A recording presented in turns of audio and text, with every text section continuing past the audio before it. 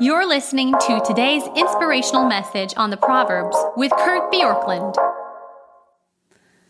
As we turn to Proverbs 25, we are struck, if you read through this chapter, I'm struck anyway, as I read through this chapter, that it really is about how we relate to people and how to have success in our relationships. And in many ways, this is one of the overarching benefits of studying Proverbs, is the wisdom and the advice is simple, it's straightforward in many ways, but it's not easy because relationships are the thing that often cause the most pain in our lives. Sometimes it's a work relationship, sometimes it's a family relationship, but if our relationships were good, then much of our life is good.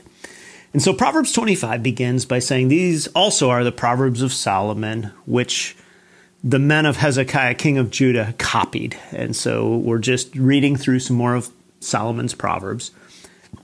And then he says this, it is the glory of God to conceal things, but the glory of kings is to search them out.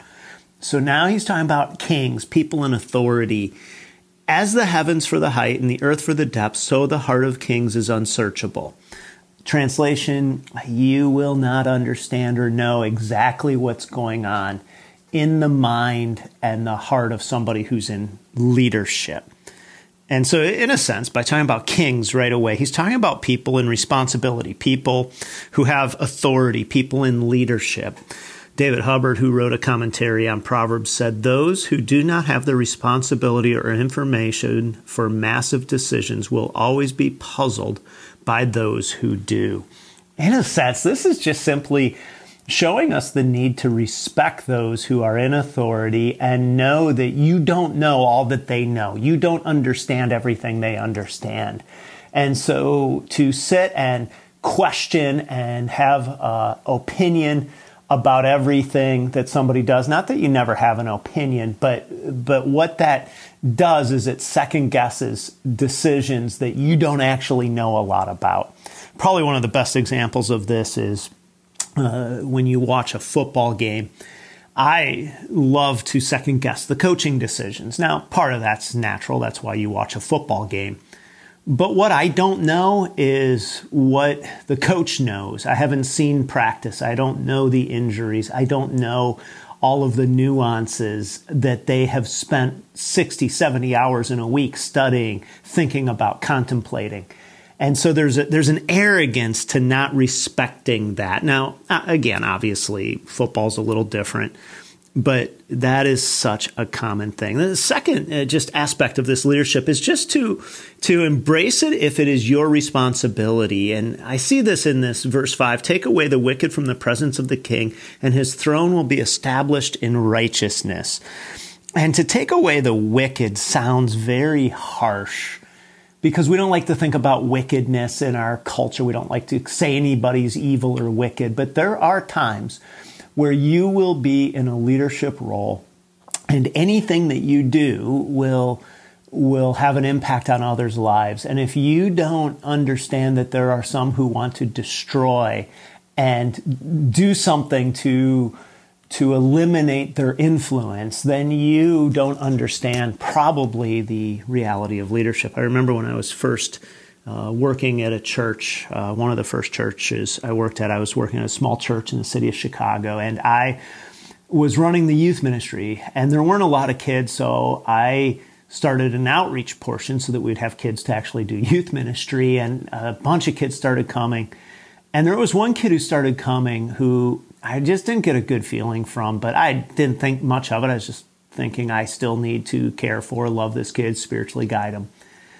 One of my friends came one day and was helping out, and he just said to me, he said, this kid is bad news. He said he's selling drugs to the other kids. And I had missed that initially. So I went to this kid and I said, hey, you are welcome to come to me for spiritual counsel. I'll give you spiritual counsel personally, whatever you think you're getting here, but you can't come back here to this youth ministry unless you're done selling drugs. And I gave him a specified amount of time. He left and was upset, and there was some drama around it. But it changed the trajectory of that group. And, certainly being a youth pastor is not a king, but there's a sense of authority, leadership, responsibility, and understanding that sometimes you have to proactively root some people out in order to have a healthy establishment of what you're trying to do. And then verse 6, do not put yourself forward in the king's presence or stand in the place of the great, for it's better to be told, come up here, than to be put in a lower in the presence of a noble. And this is the idea of humility, or not putting yourself forward around responsibility. And one author writes about this and says, how does humility show itself in daily life and interactions? One way is through the trait of modesty or its lack. Immodest people exalt themselves in innumerable ways.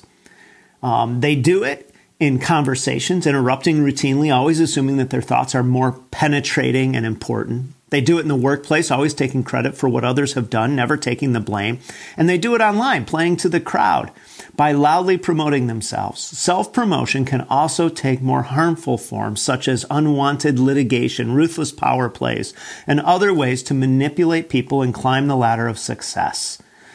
This means that there's a false modesty. He talks about Proverbs 25:7, that there's nothing wrong with receiving honor in itself, but there's a false modesty which is so subtle, a way of promoting oneself, that it looks particularly humble. And so this passage starts us in Proverbs 25 saying, respect leadership, embrace it if you're given it, but don't put yourself forward.